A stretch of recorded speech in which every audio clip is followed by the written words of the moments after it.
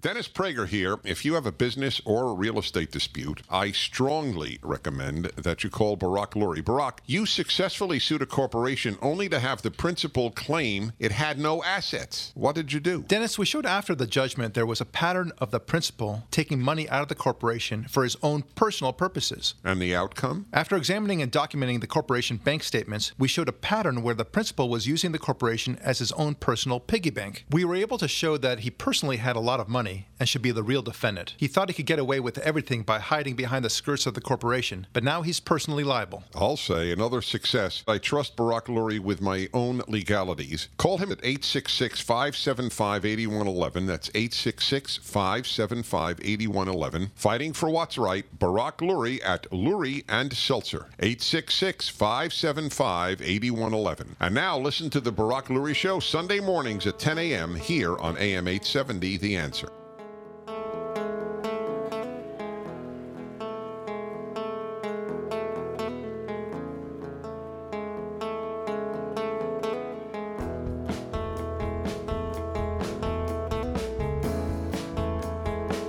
Hi, this is Barak Lurie, and this is the Barak Lurie Podcast with me, my good friend and producer, Ari David. Always a pleasure.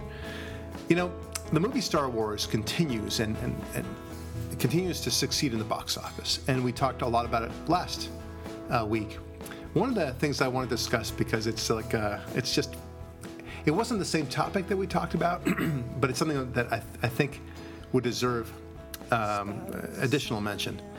What if liberalism took over the galaxy far, far away in Star Wars, right? The Star Wars galaxy. What would it look like, right?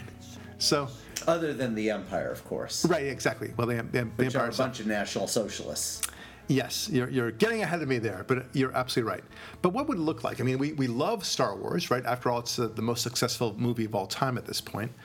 But and the whole Star Wars franchise is extraordinarily successful. Part of the reason why is it resonates to us. But what if liberals just took over the whole program of the galaxy far, far away? All right, well, I'm going to start throwing out some things. First of all, being a Jedi would be determined not something that should be reserved only for a select few. No. Everyone should be able to be a Jedi, you see. Regardless of skill set, age. That's right. Yeah. So what if you can't even pick up the lightsaber? If you want to be a Jedi, but by golly, you should be. And because we don't want to make anyone feel bad by not being a Jedi, right? And if in fact we should have a program where we make sure that everyone who wants to be a Jedi can be a Jedi. Sort of a Title IX situation. Yeah, absolutely. And in fact, according to their own logic, those who feel bad about not being able to become Jedi do become Sith Lords. So at the very least, the Jedi qualification structure is what actually drives practitioners of the Force into the hands of the Dark Lords themselves.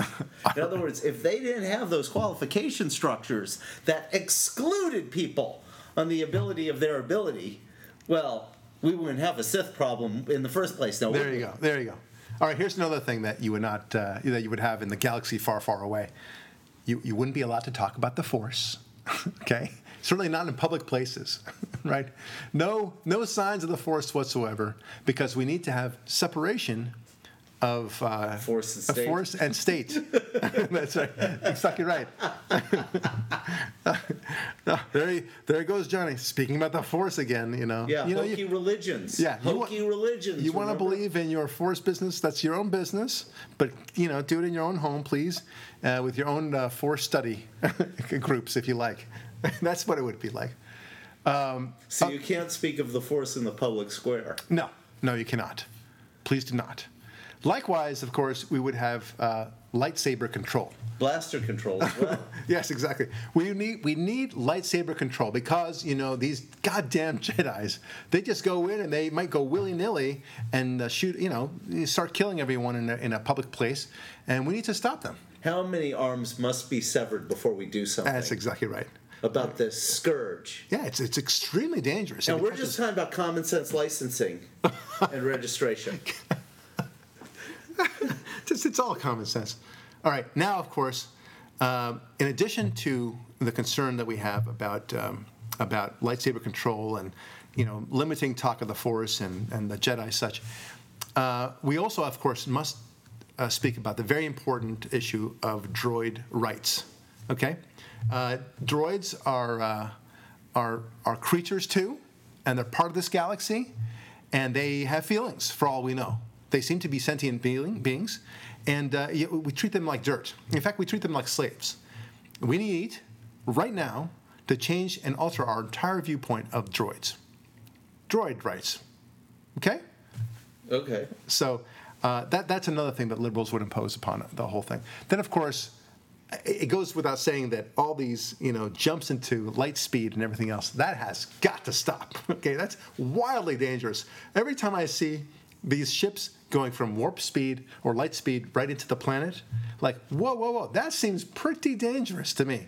We got to regulate that. Yeah, the Kessel Run done in 12 parsecs must not happen. We need a galaxy-wide speed limit and conservation effort because these spaceships have a gigantic greenhouse gas footprint. Oh yeah, the galaxy is slowly warming. I just want you to know, we've got to stop galaxy warming. That's some people call it climate, change, but I call it galaxy warming, and I think in the old days it was galaxy cooling, but this place is really just getting too hot for us. Anyway, man, and then of course everything everything needs to be controlled one way or the other. And when it comes to minimum wage and everything else, that all has to be controlled. All these tariffs, all these regulations have to be imposed as well. So droids making 75 cents on the dollar for every, or yes. for Republic credits, for 75 Republic credits for every whatever. Whatever. Exactly. Well, one thing for sure is that all these fighters, there's too many different kinds of spaceships and such like that. Well, we can't have that. These old clunkers like the Millennium Falcon, that's just spewing out all sorts of carbon emissions out there. That ain't right? We need to regulate every spaceship out there. And not only that, but, we can't have them all flying crazy like they are all over the galaxy. We need avenues and roads and everything else within the space. So as they have in Tatooine in the early version. We need planned communities. That's right. Yeah, we need zoning restrictions. Yeah. We need view abatement problems. View abatement. All right. So this is the world that the Star Wars would look like. I thought something else.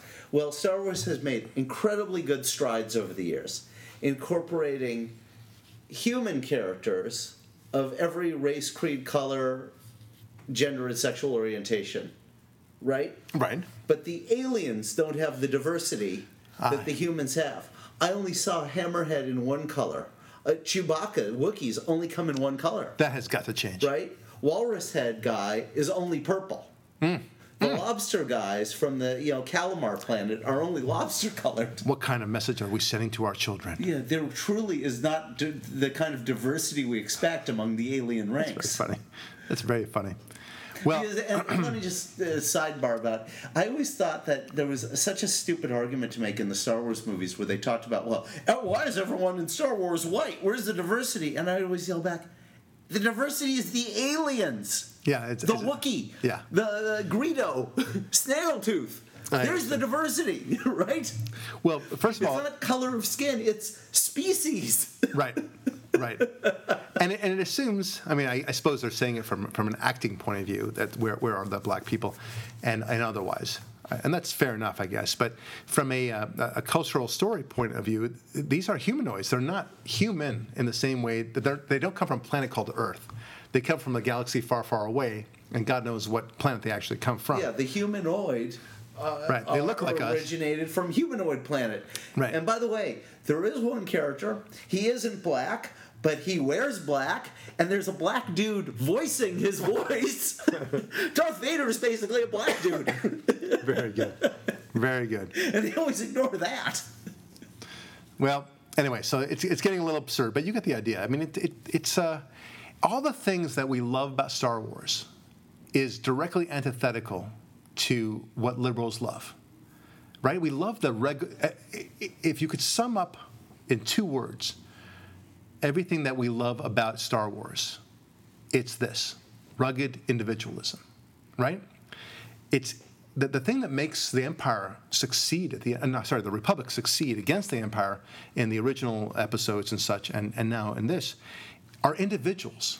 It's not as if they all galvanize together and say, let's do this thing together. As long as we work as a team, we'll be good. And they don't have the equivalent. It's not the stormtroopers that succeed in the war. Yes, you can say they got together and they made a battle plan around the holograph of the planet and such to destroy that. But I'm not talking about that. Ultimately, at the end of the day, there are individuals who make this work. In Star Wars 4, Episode 4, the New Hope, that movie, it was Luke Skywalker who shot the one big bomb into the Death Star, which caused it to blow up, right? It's all about individuals. Very similar to the Iliad, by the way, in the old Greek myths, where Homer, basically the whole battle is decided between Achilles on the one hand and Hector on the other hand. That's the way it is. You know that there's a big battle going on with the other men, but the real battle, well, it's those 2 guys.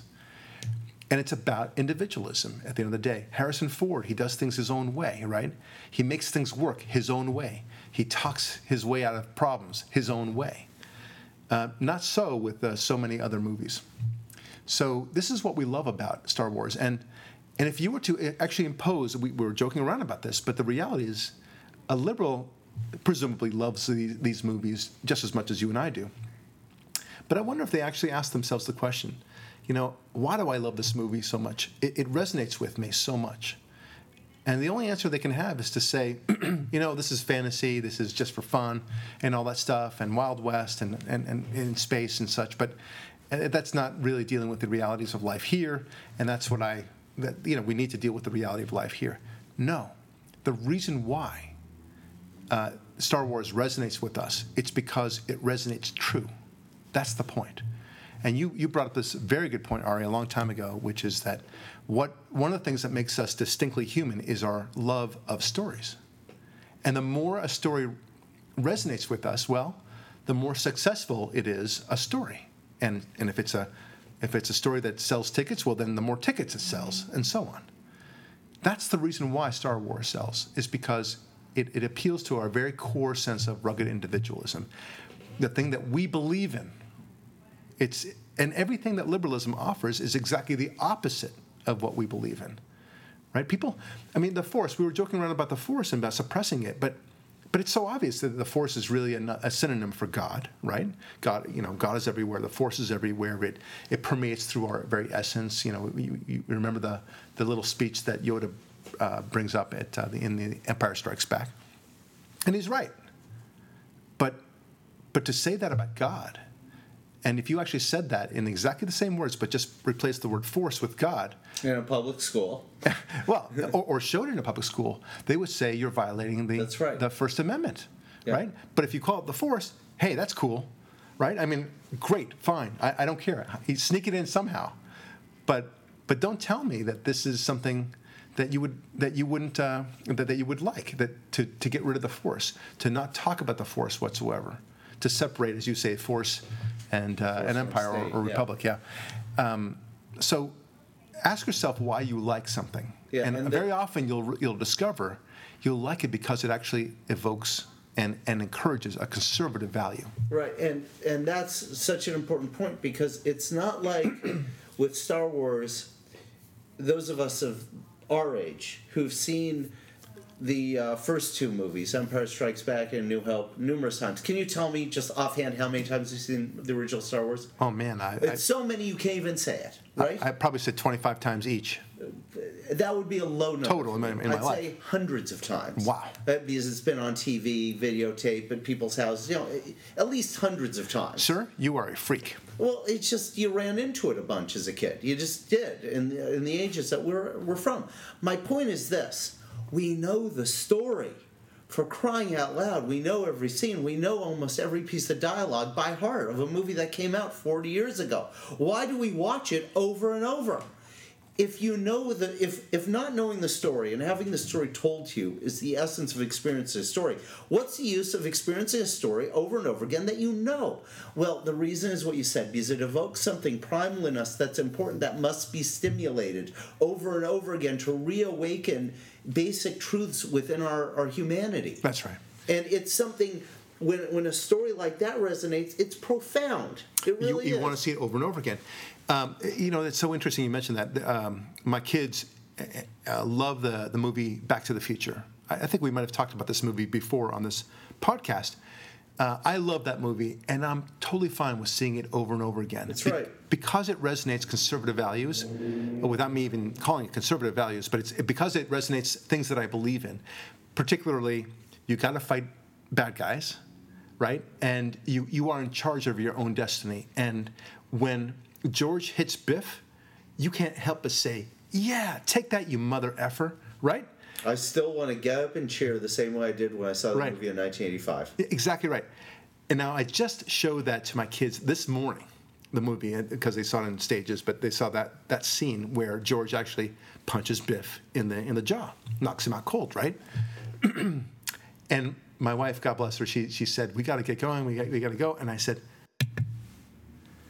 sweetie, we've got to be able to see this movie. Please do not interrupt this very cool scene. This is a scene that they will remember forever and ever. Please. And she was not in a good state of mind at that time, but for whatever reason, I said, we're going to watch this. And she relented. And the kids, indeed, they loved it. And even though I must have seen that scene at this point 50 times, I found myself saying, yes, again, even though I know exactly what's going to happen and such. And I'm so proud of George for fighting back. And you want to just kind of get in there with him and say, way to go, man, way to go. Like everyone does when he takes the fetching Leah Thompson to the dance. Yeah, it's a sweet, sweet story. And how everything turns around in the future, the future of 1985, of course. And how he's much more strong and he's much more confident. He changed his entire destiny the same way you talked about that guy, that Dutch boy in Germany. Yes. Oh. Never doing that. Never doing. Yeah, he was exactly the opposite of the Dutch boy. So, and the reason why I bring this Back to the Future up, and because of what you just said, which is we see it so many times, and that's your rhetorical question. Why do we see it so many times? And the reason, because it resonates, and we want, in a way, to remember the message over and over again. That is why, of course, when we study the Bible, we retell the story of King David, we retell the story of the Exodus, we retell the story of Adam and Eve, you name it, Cain and Abel, and so on. It's important because they are apocryphal and they resonate over and over again about the way things are and the way things should be as well, and what turns out to be good decisions, what turns out to be bad decisions. We learn from them, and then we want to hear them over and over again. We don't get bored with the Bible. We don't say, oh, here we go with, little David fighting the giant again. No, we love that story, and we love telling it to our kids, don't we? Yeah, and the only issue with boredom, I'm glad you said that word, is, and this goes to holidays too. Christmas, Easter, Passover are Hanukkah are 4 holidays where it's all about the story. Jacob and Judah and the Maccabees, the birth of Christ, the crucifixion and resurrection of Christ, the Exodus, are 4 stories from those 4 holidays. Right. And my children get a little bored on Passover because they're young. They're 3 and 6. Okay, Passover is, or 3 and 5 based on the last Passover. Passover is a little slow for them. There isn't a tree with lights on it. There isn't gifts under the tree. There aren't candles and dreidel and the kind of songs and celebration. And the idea of slavery is a little over their heads. But it's one of those that they will grow into loving and knowing once they're old enough to truly appreciate the magnitude. Well, I'll take you one step further. So my point is the idea that we get bored with the Bible, we might if we're very young and we don't fully understand it. But once you get to the age where you get it, Yeah, but your kids would also be very bored and won't understand what Back to the Future is at the same age. Yes, right? that's exactly it. So I mean, it's kind of neither here nor there. With respect, it's neither here nor there. Yeah. I'm speaking about more young teens to adult, where they are able to appreciate what the story is telling them. Right, or another movie that even exemplifies the point further is a movie like Casablanca, a black and white movie that took place 60 years ago. That's even less relatable to young people who don't have perspective on World War II. But as an adult, you go, oh, this is fascinating. Right. Now, contrast those movies, Star Wars or Back to the Future or Terminator for that matter, right? I mean, even Terminator is a great movie in that same sense. You got to fight the bad guys, and it's not just about fighting bad guys. It's about fighting evil and understanding the things that we can do to ourselves and how we have to check ourselves and such. But these movies we see over and over again because, we like the scenes, we like the action, but we also like the message. It's not as if Terminator is a movie, or any movie for that matter. It's just a bunch of guys, hitting each other all the time, right? I mean, I could like the movie. I like the movie Back to the Future because there's the action shot of George hitting Biff, or the Biff running into the fertilizer truck and the fertilizer dumping on him. That's funny too. But if you could just make a movie full of those things, right? Just punching and fertilizer dumping, punching, fertilizer dumping. I like it. Let's greenlight that project. Right. And it's just cut and paste with different sorts of. Right. But you would say, okay, this means nothing to me, right? Same thing with Star Wars. You could just make it a bunch of stormtroopers, going doo doo doo doo, a 2-hour lightsaber fight without any explanation. Right. After a while, it would mean nothing to you. So it's not the action; it's the message that resonates. The action, it's kind of cool for the moment. It helps carry the message. It helps, show the consequences of certain decisions. Yes, but at the end of the day, it's the message that resonates. Now, contrast those movies. I just gave 3 as an example, and I'm sure there's so many others that we can talk about. But Back to the Future, Star Wars, and Terminator. Okay?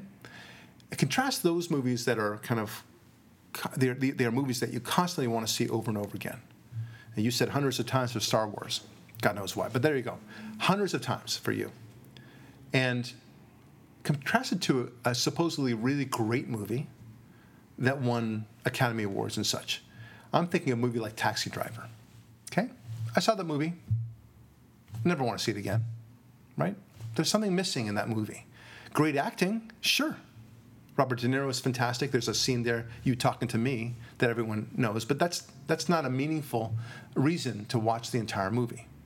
Or a movie called The Conversation, which also is very deep and depressing. But it doesn't have a message. And more to that point, a movie that's more recent called No Country for Old Men, right? Which is beautifully shot, but it's a story that has no meaning whatsoever. And in fact, that's the essence of the story that the Coen brothers wants to convey. Sometimes life just sucks. That's basically the movie they're telling you. I saw a little bit differently, but I get the point. That's a movie. Like, I'm wearing a Big Lebowski shirt now, and I consider Lebowski to be the Coen brothers' crowning achievement. I'm not saying that all Coen brother movies are bad. Right, but I've seen Lebowski 25, 30, 40 times. Okay? Whenever it's on, I'll leave it on. But I'm not talking about Lebowski. Hilarious. I like Lebowski. But it didn't win Best Picture. No Country for Old Men won Best Picture, right. But it's not watchable over and over. That's my point. It doesn't matter whether it's wins Best Picture. I think there's a little bit more to it than the meaninglessness. I thought it was the travels of Satan through the American plane and showing how evil he is. So I thought there was a good versus evil message there. But it still wasn't about something. It basically says that evil exists, and that's that. Yeah. And I don't even know that that's the message that they wanted to convey. But there was no takeaway from it. It wasn't clear one way or another. Yeah. That's what I think. The proof is in the pudding. Do you want to see it over and over again? Answer, no. Okay. And that goes for a bunch of these recent Oscar winners. Yeah. The Hurt Locker, 12 Years a Slave, The Artist. Right. These are the movies that won the last few years. They're all unwatchable more than once. Yeah. It's a nice movie to sit down once, and that's it. One and done. Yeah, Out of Africa. Snoozer. And there was one, the doctor, the English Patient. The English Patient. My goodness. Unwatchable trash. Yeah, and somehow they think it's fantastic stuff. And it's just not. Forrest Gump, for example, another great movie that I like to watch over and over again because it resonates with a very strong message of, you can be whoever you want to be as long as you set your mind to it and you have a positive attitude. And this is what Forrest Gump was all about. Yeah. As stupid is, as stupid does, and and life is like a box of chocolates, and you never know what you're going to get. It's all about a good man who's stupid being better than all these brilliant people who are not good. That's right. That's right. It resonates so deeply, and it's nostalgic at the same time. And I think there's an important point to make. I'm sorry to interrupt you, but take the movie Trading Places. Trading Places is a frivolous little comedy. It is. It's not one of these important movies, right? But it is. That's a movie we've watched over and over and over again, and it has those universal, wonderful themes. Yeah. And the comedy scenes are really funny, but it's an important story. Yeah. It's based on The Prince and the Pauper. It's a great movie. And I love that movie. Thank you for bringing that up. It just resonates deeply. So, look, that's why I want to talk about Star Wars that way and ask the question, why does it resonate? It's not just cool action. There's something deep there going on that awakens you. It's very nice that they call it The Force Awakens, by the way. For different reasons, I understand, but I like that word, awaken. There's something in a movie that sometimes awakens you and says, this is something that we cherish. And if you see yourself, as my children do, saying that they're the good guys, and now they want to be the lightsaber and they're attacking the bad guys, they're in their head that they're actually fighting bad guys. You know, it's hard to imagine what it's like when you're a child. We forget. But in our mind's eye, we're actually Luke Skywalker or Harrison Ford or whoever we choose to be for that moment. And it feels very real to us. And that's part of the fantasy of being a child. And what it's evoking is the conquering of evil, the conquering of oneself, the mastery of oneself. That's what Star Wars is all about. All of which, every single bit of it is conservative. And there's a joy, to conquering evil. Oh, and your anger will be your undoing, right? When September 11th happened, I had this joyous feeling of when Bush said, we're going to smoke him out and hunt him down. I had this joyous feeling, picturing the American troops going to those hellholes of the world and killing the bad guys and making them feel the agony that they inflicted on others. There's a joy in retribution against evil. Yep, that's exactly right. I mean, and this stupid Gandhi, an eye for an eye makes the whole world blind. Screw you, you idiot. Seriously. It doesn't take into account the truth of that saying, which is retributive.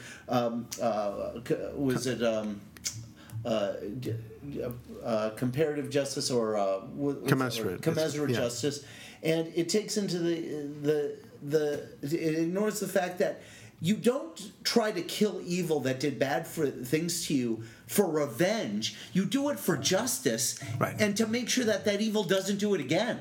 Yeah, justice is a sense of balancing things, right? It's about if some wrong happens, let's say, God forbid, a murder, then you want to put that guy in jail, or if the murderer is awful enough, to put him to death as well, because there's a sense of balance at the end of the day. It's not a sense of retribution, which is, in and of itself, it's not a bad thing, by the way. I have no problem with retribution to some extent. But it's one of the many elements is why we get into the penalizing system. But it's about balancing. And much of what we do in our lives is about balancing ourselves and balancing society. And that's what I love about the Star Wars movies, all about balance. Now, we were talking offline, you and I, about comparing this to Star Trek, for example. And I love Star Trek, too. Star Trek, however, is about bigger things than Star Wars in some ways. What I mean by bigger things?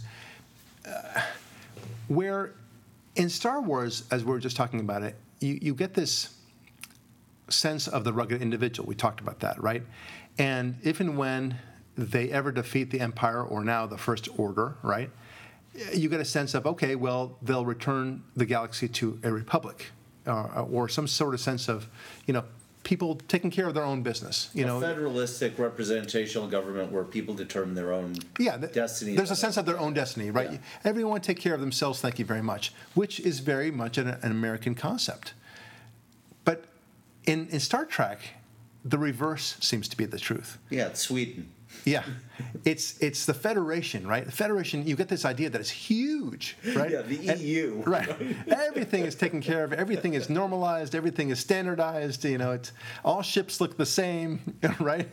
And Star Trek, Federation protocols require the following. There's regulations of how you wear your sweater. Yeah, and they're all okay with that. Apparently, it's everything's about regulation this, regulation that, and ironically, that's the funny thing. And oh, by the way, all phasers are to be on stun, right? It's never to kill. But ironically, the thing that makes us like Star Trek, and I do like Star Trek, is precisely because they flout all those regulations, particularly Kirk, right? Kirk is saying, F that, I'm going to do what I need to do. I'm going to win. Yeah, that's right. And I love that. And in the second movie, the second recent movie, Into Darkness, that they had, Kirk risks, violating the first Prime Directive, I think they call it, which is you shouldn't reveal yourself to a primitive society until they've achieved warp speed, right? So he violates that.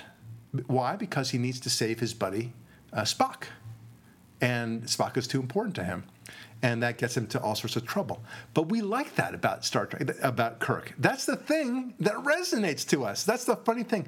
They're advancing all these, socialist structure like we're talking about. Everything looks so pristine. Never mind that it would never look like that, but that's okay. That's another story. It would all be graffitied and everything else. Yeah, and the toilets wouldn't flush very well, and there wouldn't be any toilet paper, but that's another story. Yeah, okay, it would look like City Alpha 6 in Wrath of Khan, when they find them and it's a wreck. That's a wreck. Yeah, that's what the socialism really looks like. But let's play their game, right? Yeah. So they make it seem all so wonderful, and the reality is that it's really quite contemptible, the whole thing, and everyone's fighting the system. So on the one hand, they say this is a great system. Everyone's wearing the same uniform, right? No one seems to have any individualism except when they have individualism, like Kirk. And he may violate and flout the rules, but by golly, he gets things done, and he even says so. And that's the thing we like about him. So it's a mixed message that we get from Star Trek. The sense that everything is clean and orderly, except for those bad guys from the outside, and then we have to fight them. But within our own Federalist, Federation society, everything is peachy keen if we didn't have those bad guys. And exactly the reverse is the case in Star Wars, right? In Star Wars, the bad guys are the ones who look all alike, stormtroopers and so on, right? That's exactly what they're all about. They have all this protocol. They have mind control. Everyone has to report to training and everything else in order to get mentally adjusted to meet. They're clones. They're clones. Yeah. And they have to think a certain way and such. Whereas the good guys are all individual. There is no uniformity of regulation whatsoever. And that's maybe, if I had to say, I frankly, that's why I like Star Wars better than the Star Trek thing. And the whole Force concept is very strong, and that resonates with me quite a bit. They don't have that in Star Trek. They don't have anything similar to that. Yeah, it's always about science bordering on super science, but it never gets into the supernatural. Yeah. Or the core questions or philosophies of creation. Right. That's what the Force and the dark side of the Force is. God and Satanism, right. Basically. That's right. Yeah, you have lines like, in Star Wars, you have lines like, you know it to be true. Look within, Luke, and things like that, right? Use the Force instead of, using your mechanical apparatus, right? And Star Trek, there's really not very much of that at all. No, it's all about mastering the technical apparatus. Right. I can catch a guy falling with my transporter thing. Right. I can do transwarp this, transwarp that from a science point of view. Right. And we watch that here in the 21st century. As primitives by comparison, going, wow, that's a really interesting way of visualizing the future, or how things will look or be, or what the cuffs of discovery are going to be in our own time. But we don't, for a second, ever dissolve ourselves into the stories of Star Trek and go, wow, they're answering the questions to the big, they're giving answers to the big questions. Where do we come from? Yeah. What is our essence? That's right. Star Trek binds us all Star together? Trek offers a lot of, and I like it. Don't get me wrong. I like the notion of gut. He's going with his gut, especially Kirk, right? Very few other people, by the way, go with their gut in the Star Trek show. They all say we can't do this. We can't. That's not logical. Yeah, it's not logical. The protocol is not right, and even Bones, he's too shy to do anything. Goodness, man, I'm a doctor, not such a plumber or whatever, which is funny, right? But there's no gut going on. Whereas in Star Wars, it's going on all the time. With the use of the Force and otherwise, you can almost feel the mental waves going on.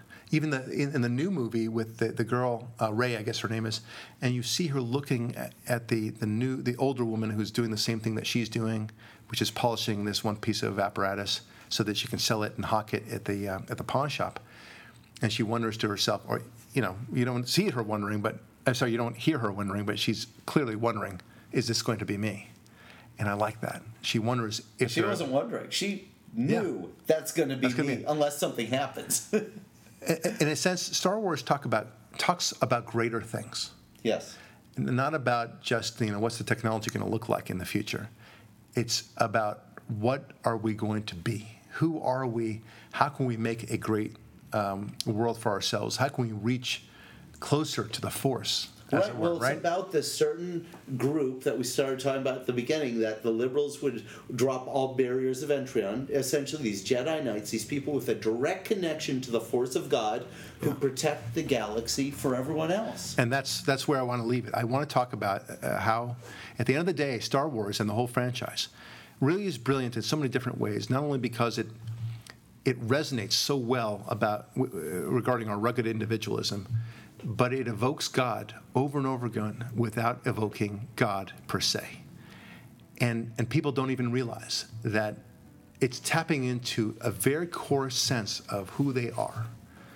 And if you were to ask them, do you believe in the Force? They would very happily say, yes, I do. Whereas if you were to ask them, do you believe in God? They would say, I don't know. I'm agnostic on the subject. Yeah. And it's an interesting issue. This is why I so appreciate Star Wars, because it brings out the very best in us. And I think that's why it does so well, because people want to bring out the best in themselves. People want to see it in themselves, and Star Wars lets them see that in themselves. All right, well, this is Barak Lurie. Don't go away. We'll be right back. There's no blood on my hands.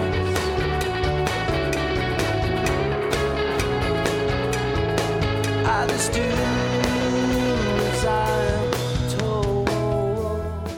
Dennis Prager here. If you have a business or real estate dispute, I strongly recommend that you call Barak Lurie. Barak, you had a client who had opened up a food operation in a shopping center, but the landlord had misrepresented the amount of foot traffic that your client would get. Yeah, Dennis, and very quickly my client felt the impact, losing a tremendous amount of money each month. He had invested $250,000 in improvements into the business. All right, how did you resolve that one? It turns out that the shopping center was about to be sold, so we waited for just the right moment before the sale, because we knew the landlord would not want to have to disclose this major lawsuit. Suddenly, he settled for a lot of money. Sometimes you have to know how to time your luck. Well, that's another real success. Folks, I trust Barak Lurie with my own legalities. Call him at 866-575-8111. That's 866-575-8111. Fighting for what's right, Barak Lurie at Lurie and Seltzer. 866-575-8111. And now listen to the Barak Lurie Show Sunday mornings at 10 a.m. here on AM 870, The Answer.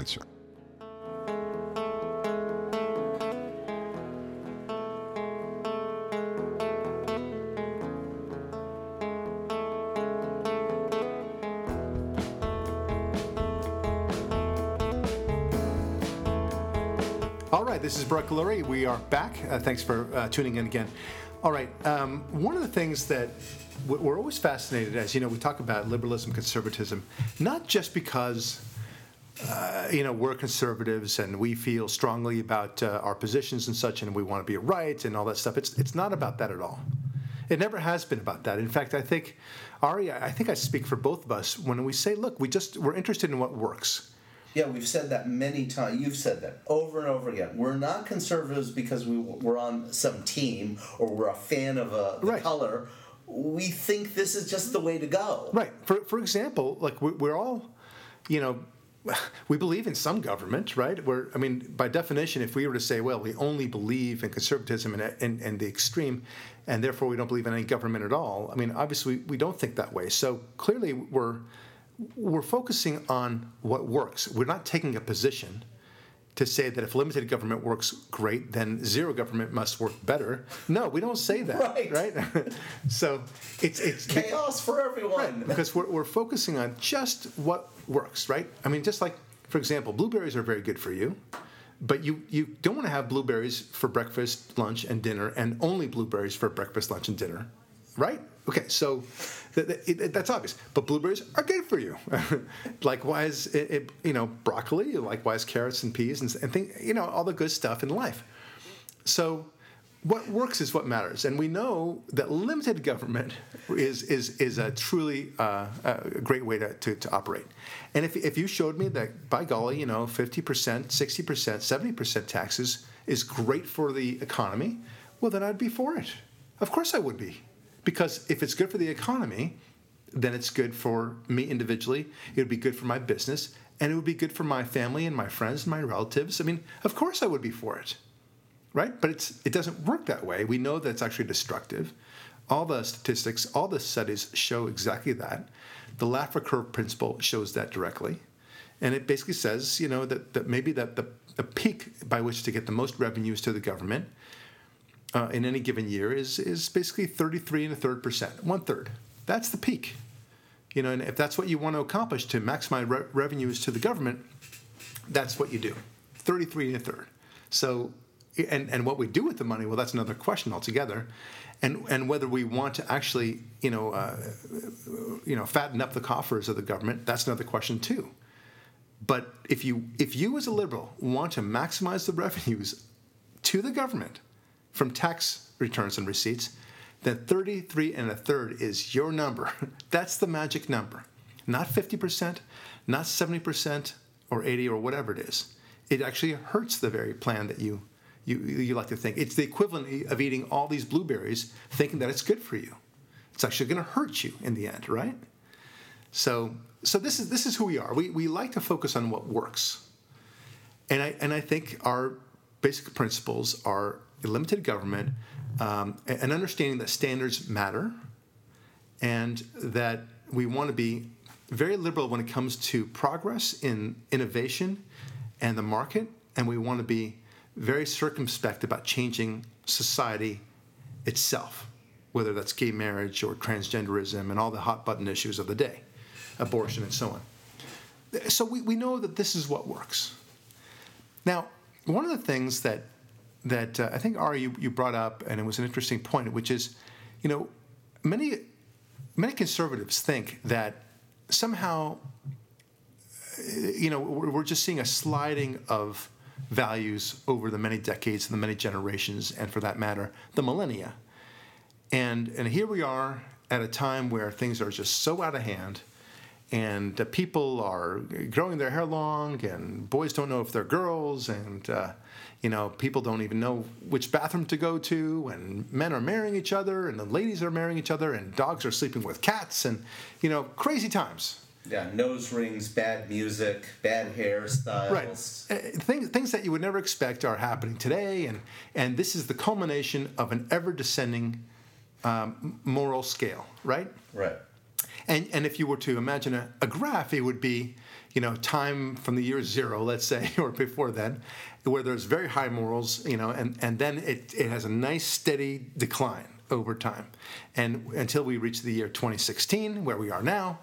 And boy, oh boy, that graph sure is low. and the y-axis would be morals or standards, if you want. And we need to reorient ourselves about that, because it just ain't so. I'm not saying that these times are great. On the contrary, I think our standards are falling apart. But it doesn't mean that we are going to continue to fall apart. The graph that we're talking about really should be more of how would I describe it? Like waves. Yeah, like waves. Think of it like the stock market, how it goes up and down, right, on a daily basis. It's more like that, but over millennia instead of a day, okay? And there's the give and the pull and the push and the pull. It's not always this way. Okay, it's not a completely predictable picture, and what we're going to end up saying at the end of this podcast is that it's not. It should give us hope, because it begs the question: why is it going up and down? Why?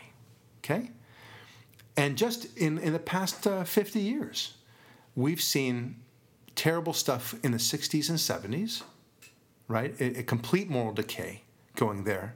The drugs, the sex culture, the graffiti, the long hair, the lice, the disease, the crime. Yeah, the crime, the disrespect for the parents and authority, generally speaking. And then the 80s, right? Suddenly there's this new conservatism that harks back to the 50s. You know, there's not that everyone was there was a problem with for blacks or for minorities or anything else like that. It wasn't exactly like the 50s. It was much better than the 50s, but there was a conservatism that was blossoming. People had short haircuts again. There was a sense of right and wrong. There was a sense of duty to the country. Showering with hot water and soap again. Right. It was nice. Right. That a man was a man, a woman was a woman again. There were certain standards that were coming back into play. And I think that people look back at the 80s, especially the 1984 through the 1990s, as a very positive time. And in the 90s even though Bill Clinton was president for most of that, also was a pretty good time period, mostly because of the peace dividend that Ronald Reagan had brought to the country. There were a lot of great tailwinds that were helping the economy along, and that's all a wonderful thing. But things were pretty good in the 80s and the 90s, especially the early 90s. And so but it was the year, the 2000s, and especially this past 5-6 years where things really have slid dramatically. Back to the point where we're beginning to wonder, like, is this as bad as the 60s were? Right? Where there's a lot of talk about all sorts of sex, all sorts of openings that we would never consider before. All sorts of, and not just in the sexual realm, but just a general decadence and decline related to the hopelessness brought about by that decadence. Sure. Yeah. Back in the 70s, they called that the me generation, right? The me decade. But it wasn't the me decade. This is the me decade. This is far more me, I put that in quotes, than the 70s ever were. Okay, it's much worse, I think. You have, putting aside the drugs, there's more of an understanding of drugs, but we really are scaling back in terms of our understanding of crime and how to stop crime, the basic elements that are necessary to have a just society, a society that works. And we dare not lose sight of that, right? Okay. But let's go back in time. Let's go in the Wayback Machine, as you like to sometimes call it, Ari, and talk about how, just for example, the 1920s, the Roaring 20s, as they called it, there was a tremendous amount of drugs going on back then. They didn't even know the effect of the drugs. There was a lot of licentiousness, if you want. There was a misunderstanding of what America was all about. There was this kind of intoxication going on, not healthy. And there was massive crime in cities like Chicago as the mob moved in the opportunities that were presented by Prohibition. Right. And that was a challenge and we're talking about the 30s as well, and things were not so great in the Depression. There were a lot of things that were understood, that we would still want to have today, which is, an understanding of that men should be gallant and chivalrous, and women didn't dress in an overly, lascivious way, right? And swearing was kind of cut to a minimum and such. At least I'd like to think so. But as you point out so much, when you see pictures of people in the baseball stadiums, they dress very nicely.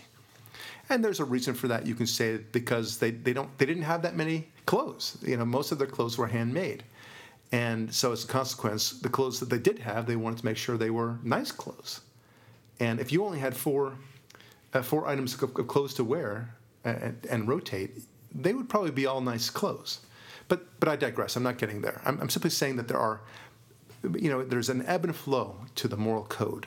Yeah, and that our perception of yesteryear is somewhat jaded, somewhat by our own perceptions of it. For instance, baseball games, although they might have cost a nickel to attend, because you'll always hear, well, the cost of tickets has skyrocketed. Well, not proportionally based on the actual value of the dollar. Sure.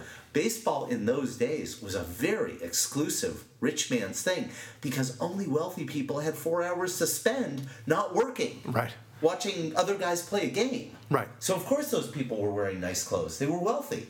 Right, and there was also a greater division between rich and middle class, and for that matter, lower class, and there were issues. There were plenty of issues to go around, but there was ebb and flow. Like I said, in the 40s and 50s, things were actually improved very substantially. From a cultural point of view, there was a sense of right and wrong, and there's a sense of getting back to basics and understanding what works. And then you don't have to just go to America, of course. You can also go to Greek society and Roman society, which I like to talk about quite a bit. Both of them collapsed for very similar reasons. They collapsed for moral decay. There was a sense that they didn't even know what Rome was about anymore. It just kind of, Rome went out with a whimper. People don't realize this. It wasn't as if there was one great battle against Rome by a superior army that figured out how to beat the great Roman Empire. No, it just decayed to the point that barbarians were able to just kind of, sneak in and not even sneak in, just kind of walk in and take the goodies that they saw. And nobody was home anymore. Rome as a city basically ceased to exist. They all abandoned it and they went to their eastern home called Constantinople. And even then it ended up going to disarray and moral decay. And then, the world had to find out again that morality was important, standards were important, and they revived themselves in the form of what became modern Europe, not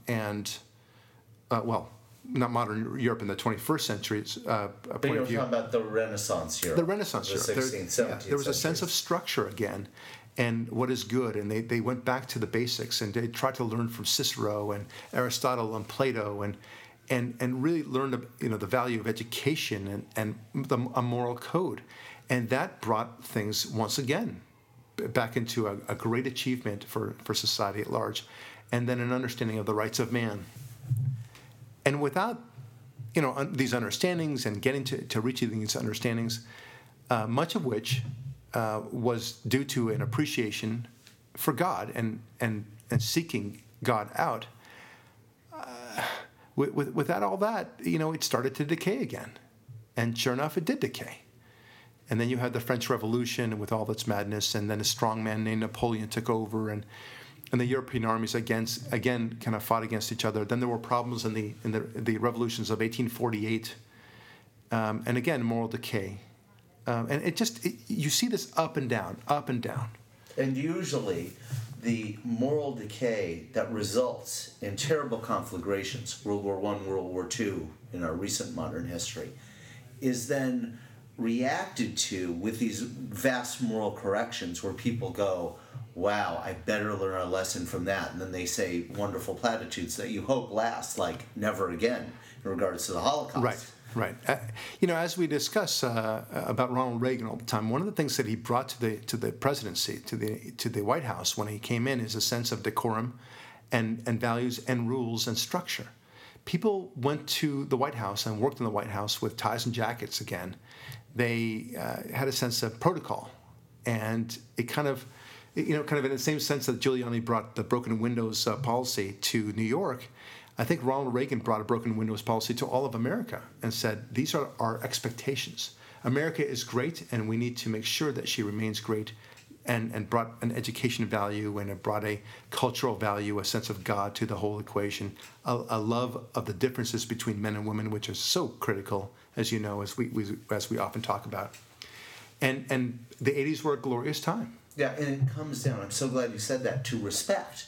See, Ronald Reagan had the respect for America and for us that he treated our Oval Office, that he was blessed to preside in for those 8 years, like it was a sanctuary that required him to dress a way that showed respect for the office. Right. Unlike our current inhabitant who loves to put his feet on the desk and act like it's his own litter box. Yeah, he doesn't understand what he's actually doing as president, but that's another story. But you're right. He does convey a message that eventually flows down to the rest of the country, and he leads by example, and it's not a good example. But so what do we take from all this? Here's what I think, and it's very, in a sense, uplifting. We are not doomed. In other words, it's not a question of just seeing the boulder going down the cliff until it hits that wonderful house, and right. you say, well, Wile E. Coyote falling off the cliff. it's just not going to happen, right? It's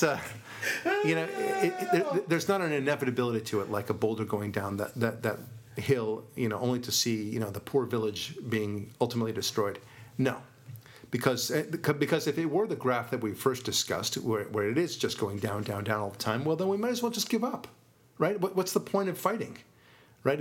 It's the equivalent of a little ant trying to stop with his little hand, if you will, trying to stop that big boulder from rolling over him.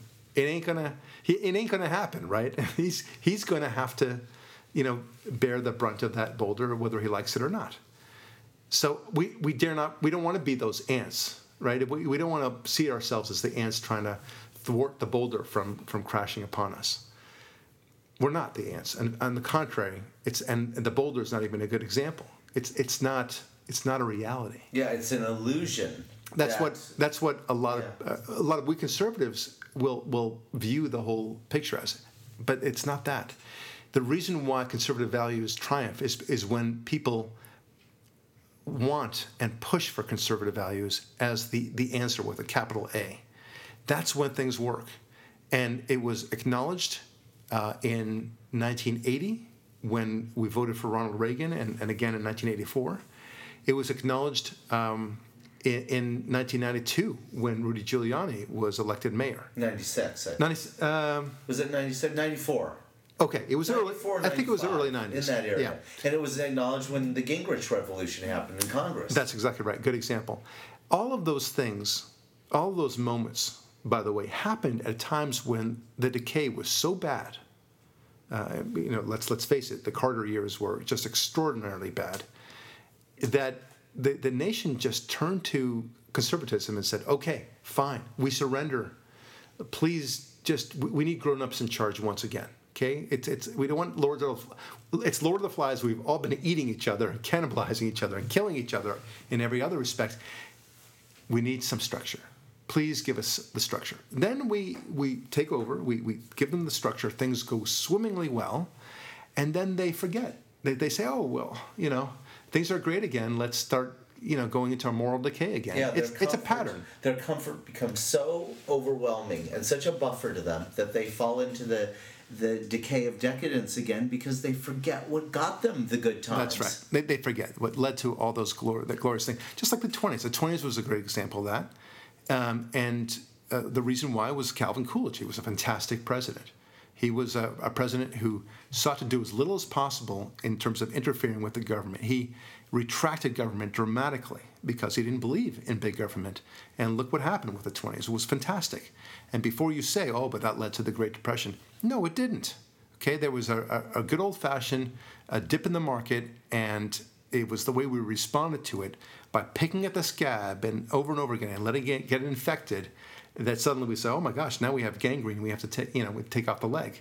If we just let it go in the ordinary course, it would have healed itself. Yeah, well, what they did at the time was essentially Obamacare. They brought a socialist solution to a non-socialist problem. The socialism caused bigger problems. FDR comes in and says, aha, I know what you need, more socialism. Right, and so that was the answer.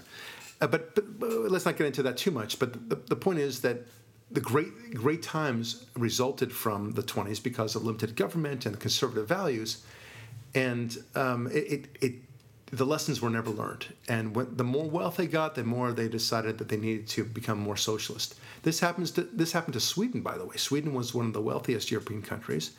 It was capitalist in nature, and then they had so much wealth, partly due to oil, I suppose. And they said, let's be socialist because there's so much wealth to spread around. not realizing that would be their death knell. Right. And that's exactly it. Yeah. So it's the point that both of us are making. Yeah. And it's going to be this ebb and flow. So let's say tomorrow, the nation cries uncle, and God willing, we nominate Ted Cruz. and elect a Republican, preferably Ted Cruz. Hopefully he's just such a strong candidate. But whatever, we vote in a good, solid Republican, and great things start happening. Okay, then give it 5 years, 4 years, 5 years, 6 years. When the wealth is spread along, everyone will start talking the same mantra again. Shouldn't we have universal health care? Shouldn't we have universal cars? Shouldn't we have universal computers? Whatever it is, universal. Everyone should be able to afford university. Yeah, essentially they always say, I know things are wonderful. I know it's great, but one child is going hungry, and then we can't have that. That's right. Yeah, they're constantly ignoring the fact that he's probably on a diet. Yeah, so then it goes into the same cycle. So that's why the graph is more like a sine curve, right? Yeah. Where it goes way above the graph for a while, then it dips down below the graph for a while. Way above, way below. And that's the way it's going to be. Now, what does it take? There was a cute movie a long time ago called Starship Troopers. And this is a movie that I liked a lot. It's very kitschy. And my brother, who was a movie critic, called it 90210, A Space Odyssey, because the kids were so perfect and everything else. And it really did remind you of 90210. But putting that aside, you see them in class, and their professor talks to them about the history and how democracy, as it used to be, had failed, and that democracy is not and he asks the questions to the students. Why does democracy always fail? And the students raise their hand. They say, because you cannot give power to the populace, because they do not know better. At some point, you need to have a strong person in charge. And I always thought to myself that it's a sci-fi thing, of course. But that particular point, I wondered, what great moment caused it to switch from a democracy to the dictatorship and what they perceived to be a better world, because everything was so organized and such. What was the realization moment, right? Because in that new world, dictatorship or otherwise, everyone was clean cut. They had a certain degree of freedom, as long as they kept along with the government program. But I was interested in that. What does it take? And I'm convinced for conservatism to really take hold, again, in a meaningful way, things have to go really, really badly. I mean, I'm talking Jimmy Carter badly. And then the nation awakes. Talk about the Force Awakens, right? That's what it takes. And I think we're beginning to see that with the Tea Party, of course, and we see it with a revival of religion and spirituality that I'm so pleased to see in this country, and a sense of what works. And we also see it with the behavior of our political and ideological opponents on the left, getting more and more out of phase with reality. A news story today on, I believe, East Carolina University has now equated rubbing neck rubs with sexual assault. Oh. Well, nothing does wonders to bringing normal people back to conservatism like craziness from the other side. Yeah, it's very weird, right? I mean, on the liberal side of it, I thought that the give and take, the quid pro quo that liberalism offered is, hey, look, we're going to completely control your lives, and the only thing that we'll be very liberal about is sex and drugs, okay? And they are very liberal about that, after all. I mean, you can go around in your yoga pants and you can have as much sex as you want and such like that. But for some reason, especially on college campuses, they have these codes that are exactly the opposite of what they proclaim. And I'm not quite clear how to reconcile the two. Yeah, because from our perspective, as kids of the 80s, our reaction is, did Jerry Falwell come up with that? Yeah, exactly. What Christian evangelical tight butt came up with that? Yeah, I mean, to me, on the one hand, I think it'd be really great as a guy to be on college campuses today because there's only 40% men compared to 60% women. Okay, fine, and you can have the time of your life. You have, these women are all chasing after you. You don't even have to be good looking. You can be a regular Joe. As long as you're not hideous, you're going to meet some nice ladies, and a lot of them too. And On the other hand, you have to worry about every single contact with any of them, right? You have to worry about every single contact, and you know every time you say hello to somebody, maybe that's considered rape for all you know. And what kind of, and then you might be thrown out for saying have a nice day. I mean, that could be hate speech. I don't know. I don't understand you college people. You're crazy in my opinion. I mean, you have no sense of reality at some point. So I think they're hoisted by their own petard. On the one hand, they want to be all free and loving about sex and drugs. And I think, you know what's funny? Now I get it. Now I can reconcile it. Here's the thing. Liberals must be liberals. They are fascistic in impulse in everything they do, right? Like I always say, liars always lie, cheaters always cheat, lazy people are always lazy, right? Mean people are always mean, yes. Right? Liberals are always liberals, right? They have no choice but to control your lives, right?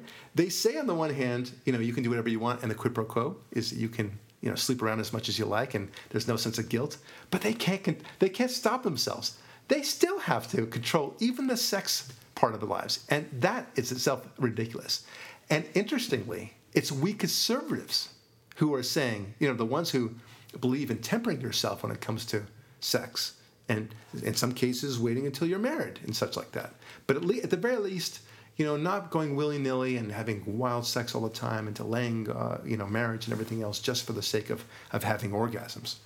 We're the ones saying, hey, liberals, you're going too far. Easy with the sex control stuff. Okay? Cut it out. We need to control ourselves. You don't control us. That's the whole point of limited government, isn't it? Right? That's entirely it. Right? Yes. So in the same way that we say, leave us alone, get off our back, we'll handle ourselves our own way. Thank you very much. And we think we'll do a much better job of it. That's the same thing in the sex world. Okay? But anyway, we're digressing a little bit. The morality issue is what's so imperative right here. And how the pushback is coming. And I like it. I think... sadly, the reason why is that the moral decay is gotten so bad that I think the United States is giving up altogether. But just like you said, Ari, with the whole sex control on college campuses and the speech codes and everything else, people are saying, cut this out. They're going to run to conservatism because conservatism at least gives them real freedom. Yeah, you can sleep around as much as you like. Yeah, we don't respect it. But you've got the freedom to be stupid.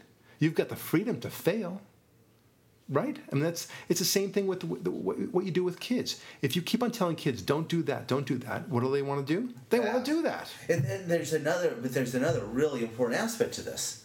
No, but let me finish. Oh, I'm sorry. Just now that I realize that there's one point, which is if by contrast you say to your kids, you know what, you do what you need to do. I respect you. I think you'll end up doing the right thing. Here are the keys to the car, and you just pray, of course. But they won't abuse it. It's really surprising. Here's an example of what I'm talking about. As you know, I raised my kids basically vegan, with the exception of fish. So pesca vegan, right? And I do it because, I believe it's the healthier approach and such. But we don't have to go into the value of that necessarily. But the point is, there's a structure that I believe in and I'm giving to my children. The same thing with my Judaism. I teach them about Judaism, and I love for them to learn about Judaism. And I say to them on both those things, it's up to you. You don't have to be vegan. And I said that to them when my older son was 6 years old. And he said, well, we're not allowed to eat that, he said to my daughter, who was at that point 4 years old. And I said, oh, Max, listen, no, I want you to be vegan only if you want to be vegan. I think, you're old enough to make good decisions on this. And I was terrified on the inside, but I saw his face, and he was like really excited about it. Yeah, I'm vegan because I want to be vegan. Thank you very much. I said, yeah, if you wanted to try meat or something like that, I'm not going to stop you. I'd be a little bit sad, but it's up to you. You're a big boy now. And don't you know, he is the biggest proponent of veganism now, right? Had I, put the kibosh and try to make him, son, is there cheese in that? Is there meat in there? And constantly looked over his shoulder and everything else like Whippings for dairy products. Well, corporal punishment okay, all right. I'm saying, but those would have. Yeah, but being very strict about it and just yeah. Constantly saying, okay, is this it? Come on, son, are you going to be doing this? Are you going to be doing that? And he would run to eating meat. He would love to sneak it so long as Daddy's not watching. Right, because he would have made the suggestive lifestyle choice a real drag and a big burden rather than his own choice. And likewise, going back now to the sex on campus, they've made sex such a scary thing for them, such a verboten thing to do. I mean, you're better off just not having any sex at all, and engaging in self-gratification, we'll call it. And not even looking at the girls. In fact, the girls are in one area of the campus, and the boys are on the other area of the campus, and have fun. And that's it. And in fact, it's gotten one more step, which is the best thing as a man that you can do is to be gay. Yeah, because apparently. At least you're a protected class. Yeah, that's a good point. But okay, so that's all they have at this point. So sex is a scary thing for them. In fact, if anything, it's making it more enticing to do even more reckless sex than ever before, because it's even more taboo than their parents ever made it. The schools are making it more taboo than ever. But like I said, liberals always need to be liberals. They have to do liberal things. And they can't carve out exceptions like they had wanted to. It turns out they just can't control themselves. And the good news about all this, again, is that we have an opportunity now that the world sees conservatism as the right policy. At the end of the day, I remember when Ronald Reagan became president, and I didn't know too much about politics back then. Jimmy Carter, my parents were Democrat, Ronald Reagan, but I remember thinking to myself as a 17-year-old at the time, I thought, I think the grown-ups are in charge now, and I liked it.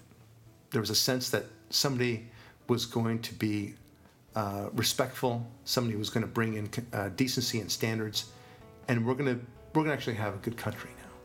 And I was right. And God bless this country. God bless Ronald Reagan for doing that. But Ronald Reagan was in many ways a product of his times, right? He was the right man at the right moment because the country needed conservatism, and he was the perfect man to embrace that and to deliver it to the United States of America. And may we have that again, and I think we will. Thanks, in large part, to the bizarre behavior and policies of one President Barack Obama. This is Barack Lurie. Thanks so much for listening, and we'll talk with you next week. Carries us home. There's no blood on my hands.